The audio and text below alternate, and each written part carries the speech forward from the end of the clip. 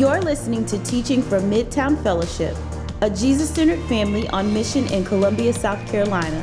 If you're interested in finding out more about us, our family of churches, or how to partner with us, go to midtowncolumbia.com.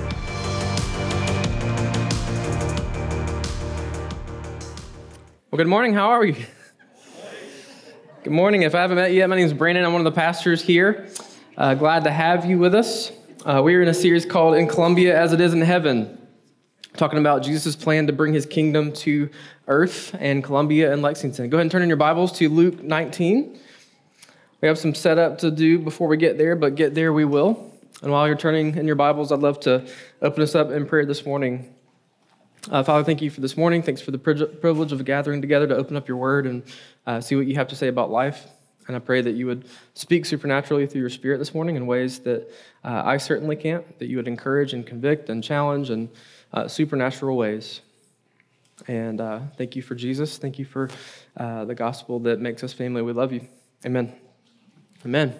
All right, so while you're turning to Luke 19, we are trying to become compelling disciples of Jesus, like we talked about in week 1, who are covered in the dust of our rabbi, who are following him so closely that we start to look like him. And that's what his strategy has always been, to bring his kingdom to earth. And before he actually ascended to heaven, Jesus, at the end of Matthew, gave his disciples what is called the Great Commission. He told them to go and make disciples, baptizing them in the name of the Father, the Son, and the Holy Spirit, and teaching them all that I have commanded you. They were to do this in his power, as he told them, I will be with you always, even to the end of the age. And if you are not aware of what happened, that has happened, because those disciples made disciples, and those disciples made disciples, and those disciples made disciples, on down the line until we get to you and I in this room. This is Jesus' mission. This is his plan to bring his kingdom to earth, and he's still with us to this day as we seek to make disciples. And we've been going through the practices on our missionary member covenant during this series to paint a baseline picture of what a disciple of Jesus does and how we follow him in ordinary life and become like him. So the concept for this week is going to sound familiar because you hear it all the time in our vision statement. And here's how we've languaged this idea of making disciples in our missionary member covenant. Mission brings the kingdom of heaven here on earth through communities of Jesus-centered followers marked by faith, hope, and love. Therefore, I commit to hospitality and sharing my faith through everything I do by the power of the Spirit. So this is our mission component of our member covenant. And we use the term missionary member intentionally because we believe that every Christian is a missionary. Every Christian is a disciple maker according to Jesus. And you'll notice that we intentionally place the word hospitality in there. And if that surprises you, we didn't pull that out of nowhere. It's actually a Bible word and a command for us as Christians. Let me show you quickly. Romans 12 is a manifesto in what it means to be the church. And here's what it says. Starting in verse 12, it says, rejoice in hope, be patient in tribulation, be constant in prayer, contribute to the needs of the saints, and seek to show hospitality. Bless those who persecute you, bless and do not curse them. 1 Peter 4:9 says it this way, show hospitality to one another without grumbling. I wonder why he thought people would grumble about hospitality. And here's my personal favorite, Hebrews 13:2. Do not neglect to show hospitality to strangers, for thereby some have entertained angels unawares. That brings up some really fun theological questions, doesn't it? And those are just the commands to practice hospitality. A little bit later, we'll talk about how the life of Jesus actually displayed this crystal clearly. The eating and drinking and sharing life with those far from him was Jesus' MO. It's what he did. So starting with Jesus and continuing in the history of the church, there's this ancient practice of hospitality. And the Greek word for hospitality is philoxenia, which quite literally means philo, brotherly love, like Philadelphia, xenia, stranger. So brotherly love of the stranger. It's a heart posture of welcoming someone into your world in love. And this pursuit and invitation not always, but often happened around meals, around tables. During much of early church history, in the midst of persecution, a lot of church gatherings happened in homes. So you'll see this throughout the New Testament in greetings of letters as Paul greets believers and says, to the church that meets in their house. So the gospel spread primarily around dinner tables for so much of the history of the church. And in our culture today, I would argue we need a good old-fashioned revival of this ancient practice. Good old-fashioned revival. It's good to start with, and it's commanded of us, but I want to present the argument today that it's especially critical for our specific time and place, and I'm going to tell you why I believe that. So the message of gospel is always the same forever, but it gets contextualized into the different cultures that it goes into. And sociologist Philip Reif breaks down Western cultures into three primary categories. We'll hit these real quick. First is pre-Christian cultures. Pre-Christian cultures. So think of a tribal, pre-modern people, or Celtic Ireland or Europe before the gospel was ever preached there.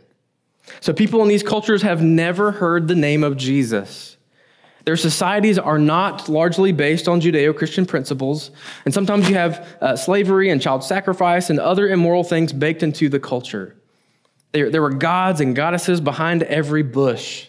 So if you go into one of these cultures as a missionary, what is your approach going to be? You have to start from scratch because they don't know anything. We've seen an example of this in Acts 17 when Paul goes to Athens and they have this pantheon of different gods, and one is a temple to the unknown God. So they had a category for, hey, we might be missing one, so let's have this here for the unknown God so he won't get mad at us. And Paul looks at that one and goes, let me tell you about the unknown God. He does not dwell in temples made by man. And then he teaches them about Jesus.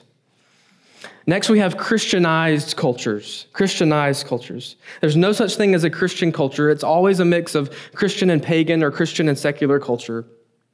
But a Christianized culture is where the cultural norms push you toward the way of Jesus rather than away from it.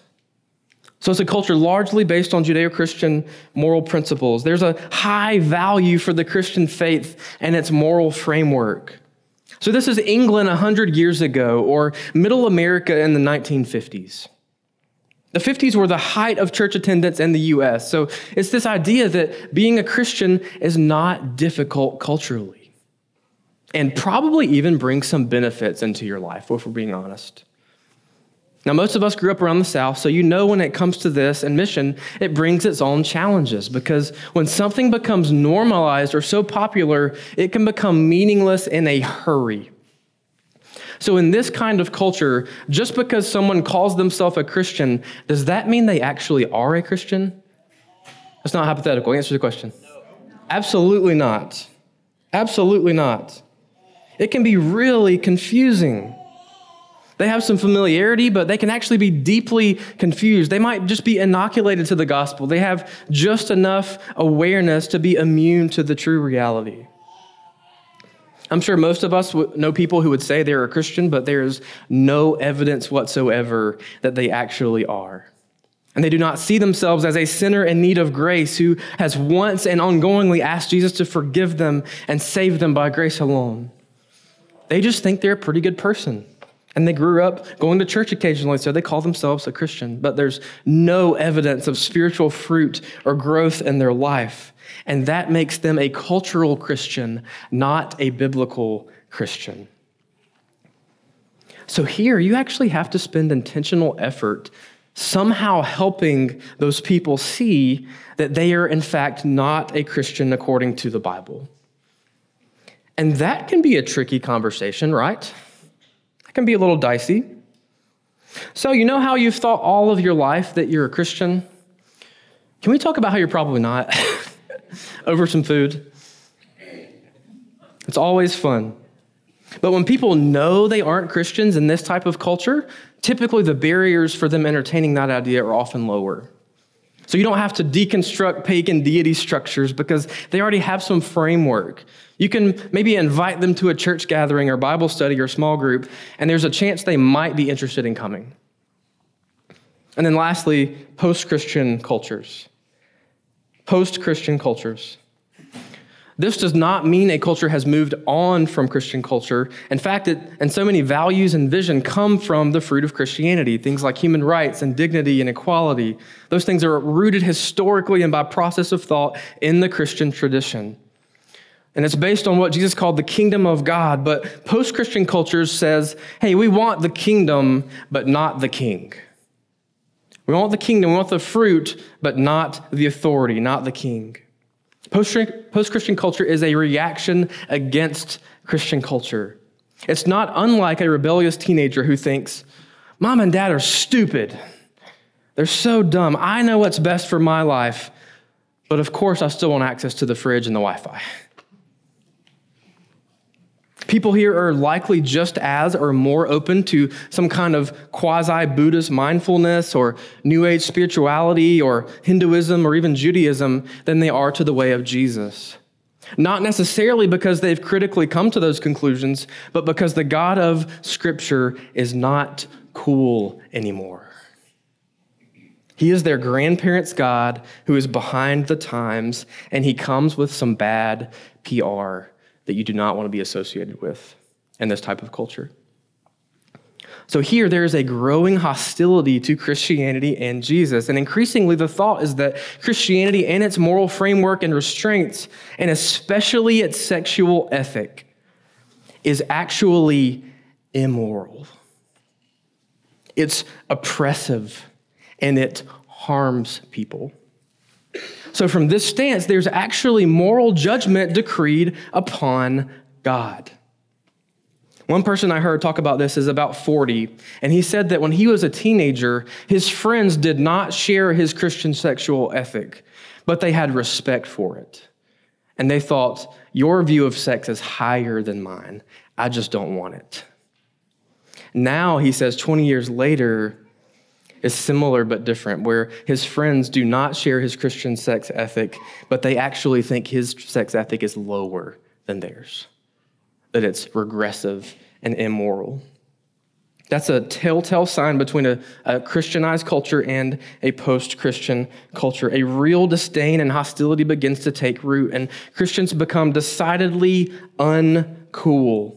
And there are no wider benefits gained from saying that you're a Christian. But even if there is no real hostility, a culture can still be post-Christian in the way that its people think about going to church on a Sunday morning, and they're just like, why? Why would I ever want to do that when I can sleep in or go to brunch or go to the lake?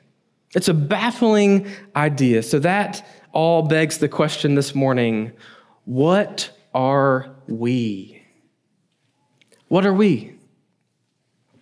I would say it kind of depends because each one of us has different backgrounds. In general, I'd say we are on the receding waves of a confused Christianized culture with significant elements of post-Christian culture breaking in.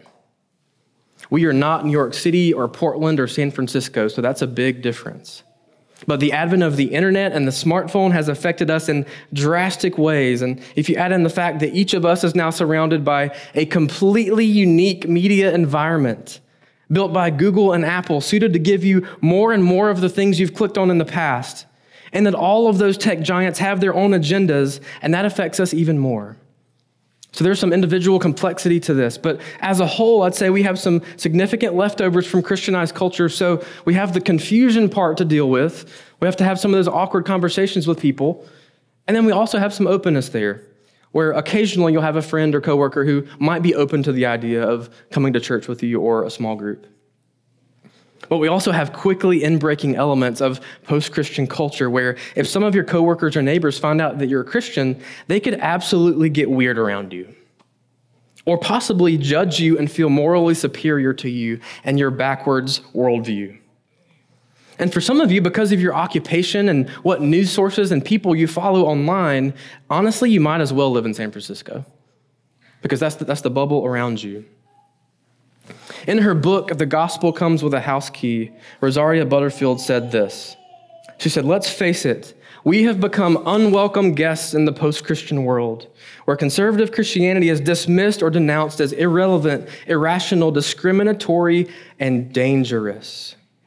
Many of us go to work in places where sensitivity training has become an Orwellian nightmare. Christian common sense is declared hate speech by the new keepers of this culture. The old rules don't apply anymore. Many Christians genuinely do not know what to say to their unbelieving neighbors. The language and the logic have changed almost overnight. So what do we do with that?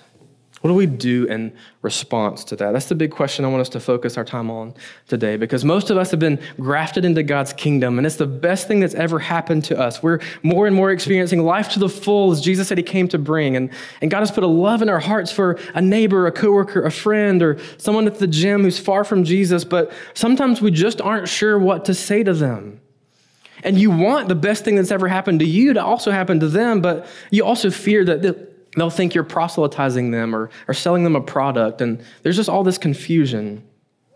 So how do we invite people to have life to the full in Jesus in a cultural environment where there's hostility and confusion and it's not PC and we feel weird and awkward? One option is we just don't, right? That's bad option number one, is keep your head down. Keep your head down. That was old school. We've moved on from that. We turn our home into a castle. We just wall up. When we're in public, we just keep our head down and keep quiet about what we believe.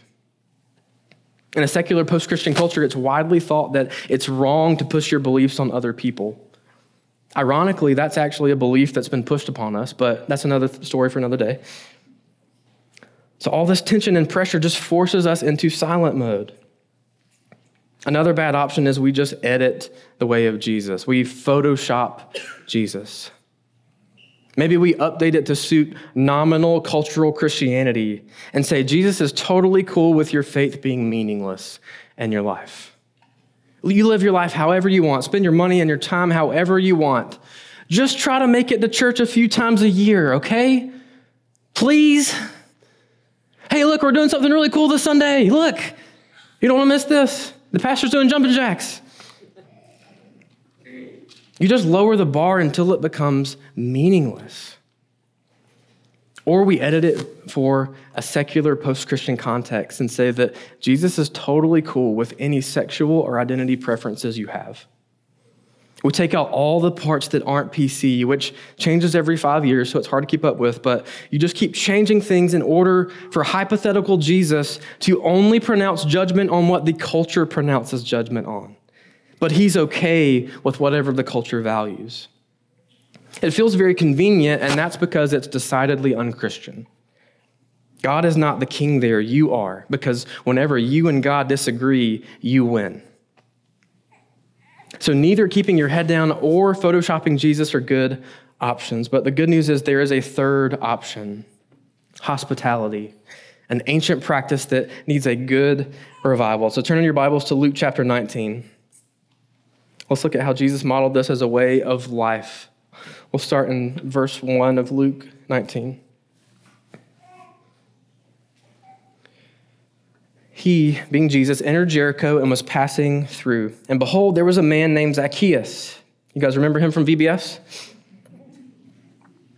He was a chief tax collector and was rich. And he was seeking to see who Jesus was. But on account of the crowd, he could not, because he was small in stature. So he ran on ahead and climbed up into the sycamore tree to see him, for he was about to pass that way. And when Jesus came to the place, he looked up at him and said, Zacchaeus, hurry and come down, for I must stay at your house today. So what just happened is Jesus, like a boss, just invited himself over to this dude's house for dinner. And this was a bold move because in Middle Eastern culture, meals were very intimate gatherings. You would lounge on the floor around a small, short table and enjoy a quality meal together. Okay, this was not a quick pop into Chick-fil-A to try the new mac and cheese, okay? This was an intimate affair. Verse 6, so he hurried and came down and received him joyfully. And when they saw it, they all grumbled. He has gone in to be the guest of a man who is a sinner. So tax collectors and prostitutes were the most ostracized and hated people in their culture.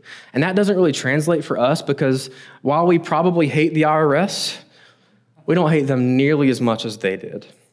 Tax collectors then were actually traitors to their nation who went to work for the Roman oppressors and made money off of their own people by cheating them. So they were hated. And prostitutes were similarly looked upon with disgust. And we are so sexually desensitized that a prostitute doesn't even evoke a strong feeling whatsoever in us. We're just like, whatever. So to translate the level of cultural disgust they felt over this, we have to think of some different examples. The disgust meter would be more equal if you think about maybe Jesus going to eat dinner with an ISIS member in an Afghan cave or something like that. Or a white nationalist who marched in Charlottesville, or whoever it would be in your mind where you go, Jesus, if you're hanging out with that dude, we have a problem, because I am totally not okay with that. Verse 8, and Zacchaeus stood and said to the Lord, behold, Lord, the half of my goods I give to the poor, and if I have defrauded anyone of anything, I restore it fourfold. And Jesus said to him, today salvation has come to this house, since he also is a son of Abraham. For the Son of Man came to seek and save the lost. Remember that phrase.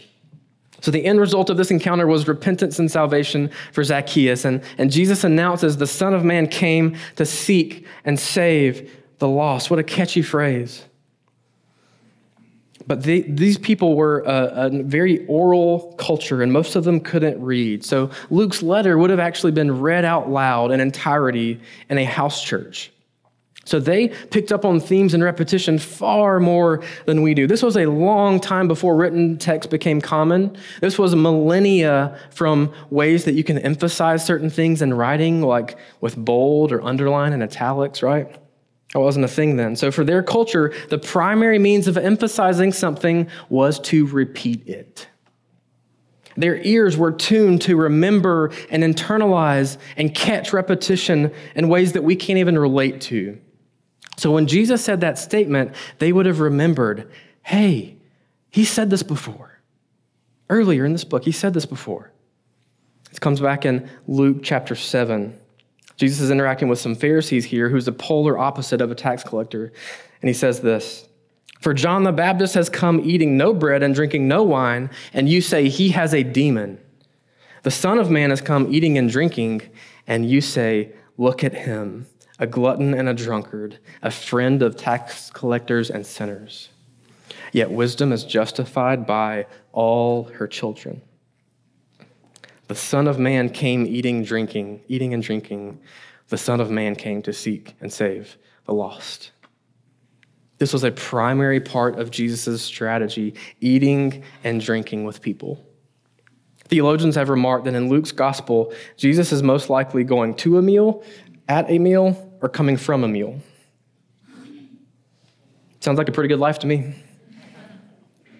He goes to the Pharisees' house, the religious and confused who thought he was in but was actually out. And he also goes to the tax collector's house, the person who would have been hated by everyone and who would have hated religious people because of how much they despised him. Jesus eats with everybody. And a lot of Jesus' ministry and a lot of his navigating tricky waters and saying difficult things happened over a meal. And I don't think this is an accident. There's something uniquely Godward wired into meals. Meals are crucial and central throughout Scripture. They're places of connection and meaning.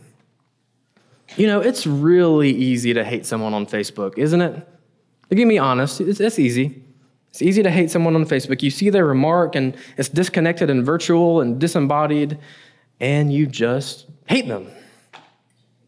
It's a lot harder to hate people when you're having a meal with them. I had an experience recently where I found myself going to eat a meal with someone I didn't know, and based on the very little I did know about them, to be honest, I wasn't excited about it. He wasn't the type of guy I tend to have a lot in common with or enjoy talking to.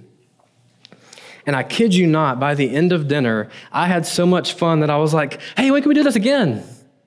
Let's do this again. It totally changed my perspective on him. If we would have not shared that meal, that wouldn't have happened. I would have just continued a distant eye roll about him. And in our culture, which is, again, on the heels of a confused Christianized culture and quickly shifting into a post-Christian culture, this practice of hospitality has so much power.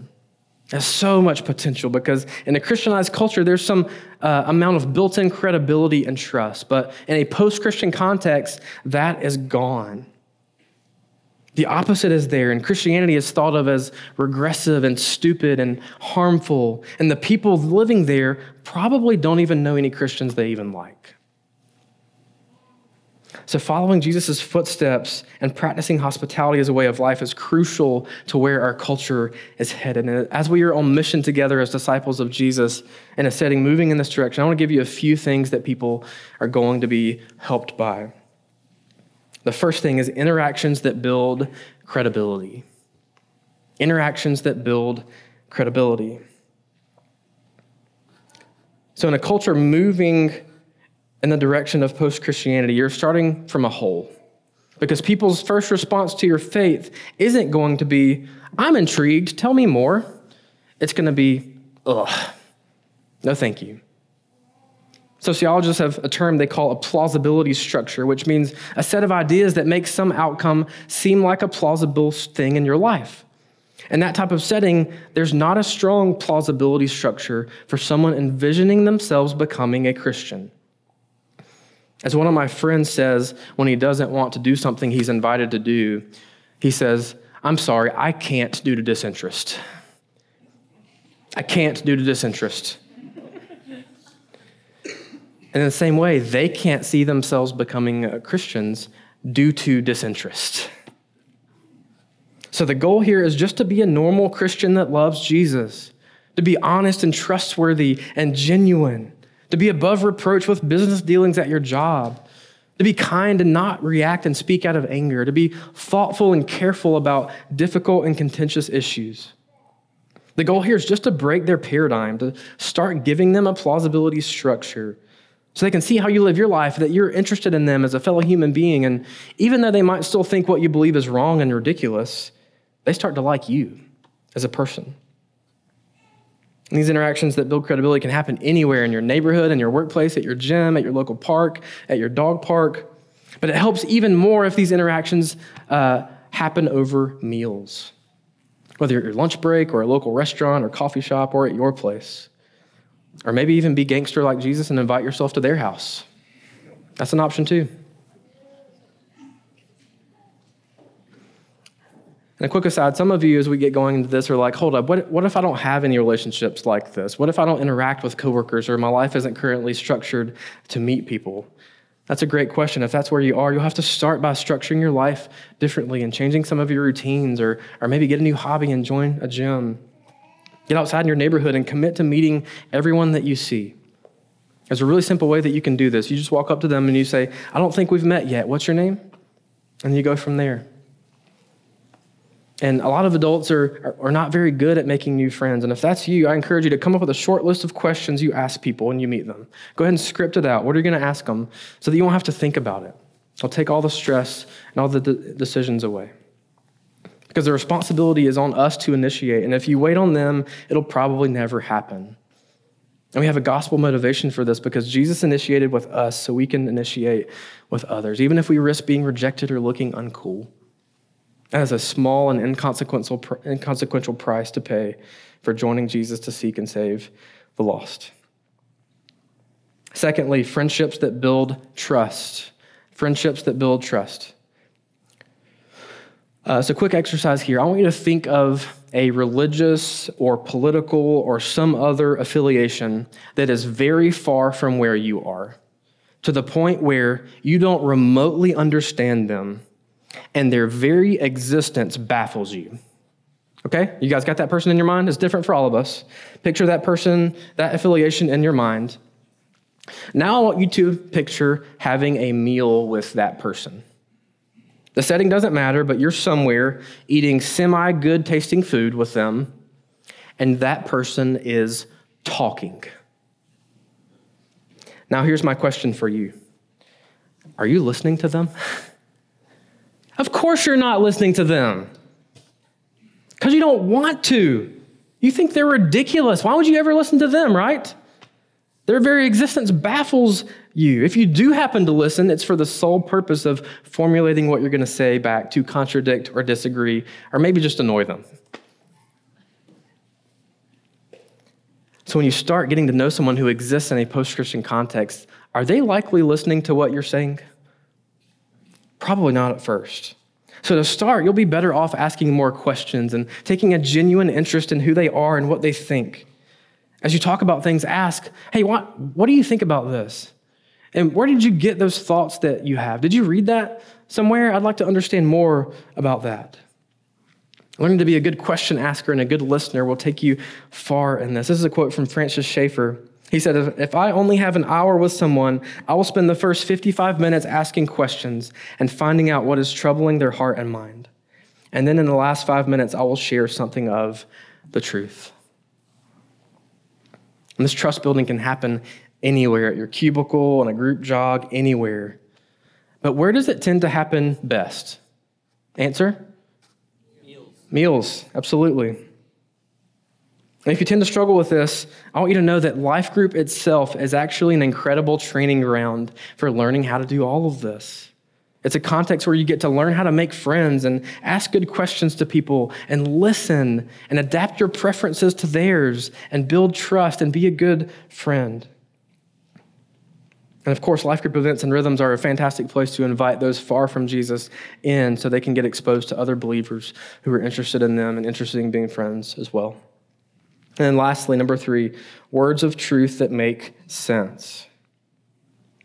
Words of truth that make sense. This is the last part. And as we talk through this sermon in our teaching team, the general consensus among our citywide staff was that this might be our biggest area of weakness overall as a church. Now, don't get me wrong, not everyone is doing 1 and 2. Some of our people are still waking up to any amount of spiritual purpose in their daily lives and relationships. But we've got some folks who are making headway on that end on 1 and 2, who are really trying to be good friends to those around them that don't know Jesus, who are really seeking to build relationships and friendships that build trust. But when it gets to the part where it becomes necessary to actually share the good news about Jesus, that step seems to be really hard. And in a culture where people increasingly think they already know what Christianity is, they've already dismissed it, and they have already decided they don't like it, it can be tricky. And again, no one wants to come across like a salesman, and there's a lot of anxiety about how to go about this in our culture. But on the flip side, if you think you have to be friends with someone for 7 years before saying anything about Jesus, that's off, right? That's not a very good discipleship strategy. The gospel would still be like in Poland if that had happened up until now. Not a very good strategy. And as a group, I'd bet that we err more on the side of not saying enough quickly enough than we do on the side of saying too much too soon. And there are a lot of things we could say here, but the most important part is that we're actually beginning to share the good news of Jesus with our friends and neighbors. That's what we care about most, because Romans 10 says, how will they ever know unless someone tells them? So we have to tell them with words. The method is secondary to that, but because this seems to be an area of uncertainty for us, we wanted to cover one quick tool for us to process as you move forward in hopes that it will be helpful for you in this step. We'll actually spend a majority of our life group time this week doing this, so this is just an introduction, but this tool we created for life group this week is called Their Story, Your Story, The Story. And here's the big idea behind it. As you do parts 1 and 2, you're essentially finding out their story. And every story has a past, a present, and a future. And we all orient our lives around stories to make sense of it all. So as you seek to have interactions that build credibility, 1, and friendships that build trust, 2, you're asking questions to find things out about their story. So starting with their past, you're thinking about things like, where are they from, and what was their family like growing up? What are their past experiences, positive or negative, with church and Christians? Who are the most important and shaping people and experiences in their life? And as you get to know them, you're always looking for clues about where they are looking for ultimate joy and satisfaction outside of Jesus. And then moving on to their present. What are their current beliefs about Jesus, about God, about Scripture? What are their biggest struggles in life? What are their biggest pains, their biggest problems? Where do they look for joy and meaning? And then to their future. What are their hopes and dreams for the future? What do they think is the biggest problem in the world? What do they think would fix that? What would heaven be like for them? If they could make life perfect, what would they change?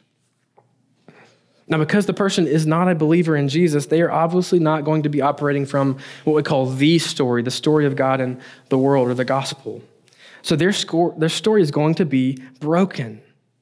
And it seems like one of the more effective ways in our culture is to share your story with them of how God reached you and saved you, how he took you from where they are currently and brought you to where you are now. We see this every baptism gathering when we hear people tell their stories. That's what we're doing. We're telling, I used to be here, Jesus saved me, and now I'm here.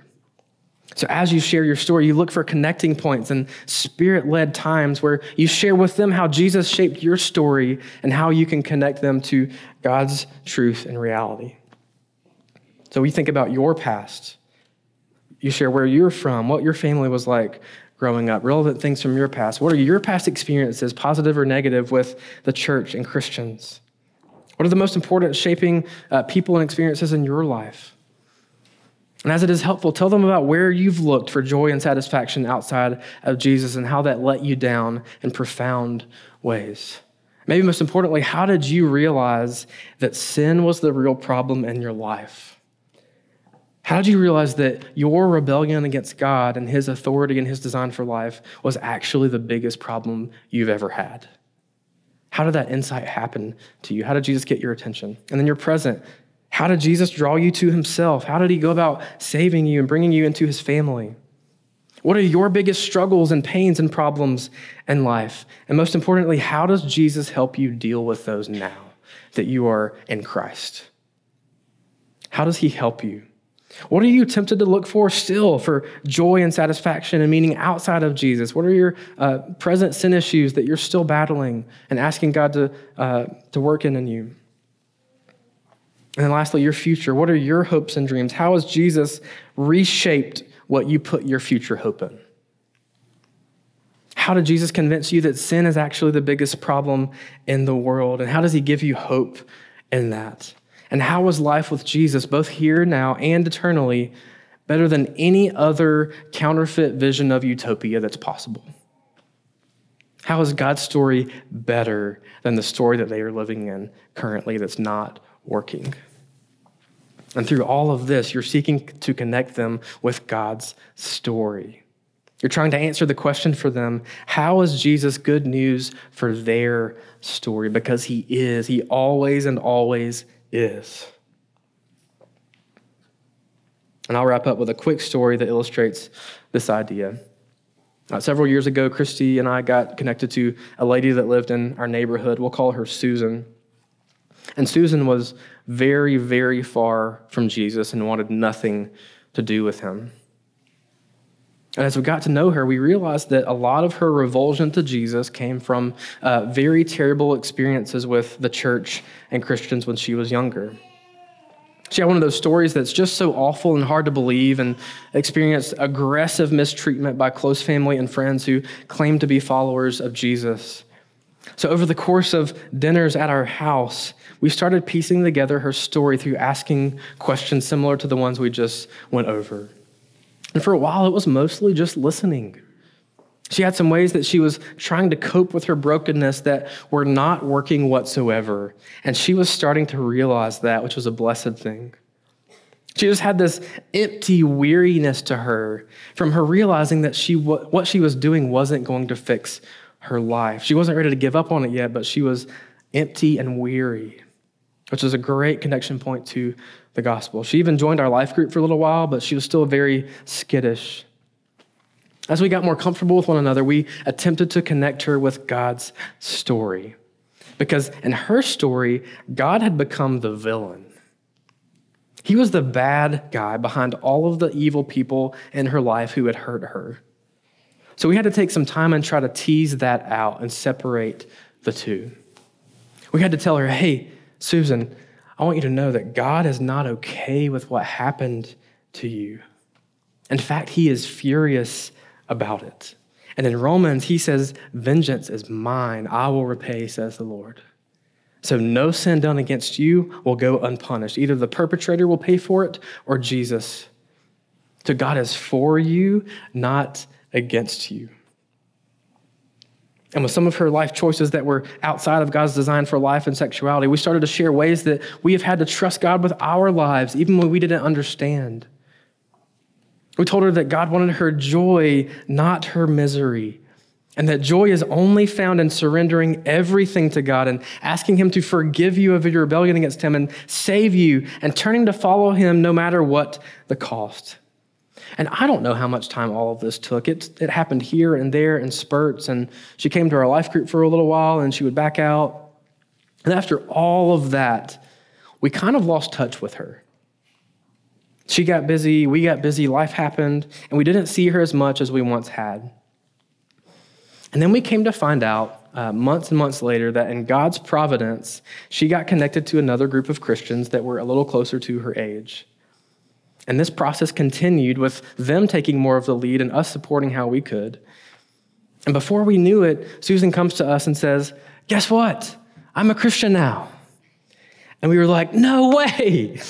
Couldn't believe it. And it was not a clean process whatsoever. It was not linear in any way, shape, or form. And it involved more people than just us. And in my experience, that is pretty typical. As I watch the Holy Spirit go after people and draw them to Jesus, it's all over the place, and it is beautiful. So to wrap up today, Romans 15:7 says this: "Welcome others as Christ has welcomed you for the glory of God." Welcome others as Christ has welcomed you. Jesus has radically, warmly, hospitably welcomed us through truth and grace, and we are called to do the same for others. And from what I've seen, when we commit to doing that, he shows up and he works in incredible ways. So if you are not giving your life and time and attention to this, you are missing out. Let's pray.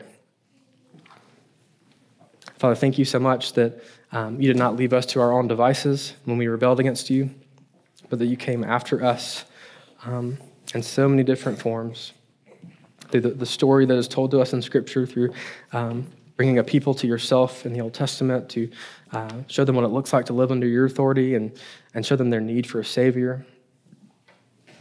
Through the person of Jesus and supernatural life, death, and resurrection to live the life that we couldn't live and die the death that we deserve so that we could be made right with you and be forgiven and be brought back into your family, that runaway traitors could be sons and daughters once again. So thank you for your unthinkable hospitality to us, your unthinkable welcome for us. I pray that we would be astounded by that this morning, that we would be moved by your pursuit of us, your grace for us, your forgiveness for us, and your hospitality to us, that it would move us to want to welcome others the exact same way, that welcome others the way that you've welcomed us. Pray that would motivate us to live hospitable, warm, welcoming, open lives where we are always have on our radar the people around us are hurting and broken and lost and in need of a Savior named Jesus, and that we would be intentional about opening up our homes and our lives and our meal times and everything we have available to us to welcome them into your family and pray that you would save them. So we need your Spirit's help to do this. With all the complexity in our culture, we need your help. We need your wisdom and your guidance. We thank you that you told your disciples that you are with us always, even to the end of the age, so that your Holy Spirit is with us to help us and guide us. We need that desperately, so thank you for that. Help us to be aware of that and to live into that reality. We love you. Amen.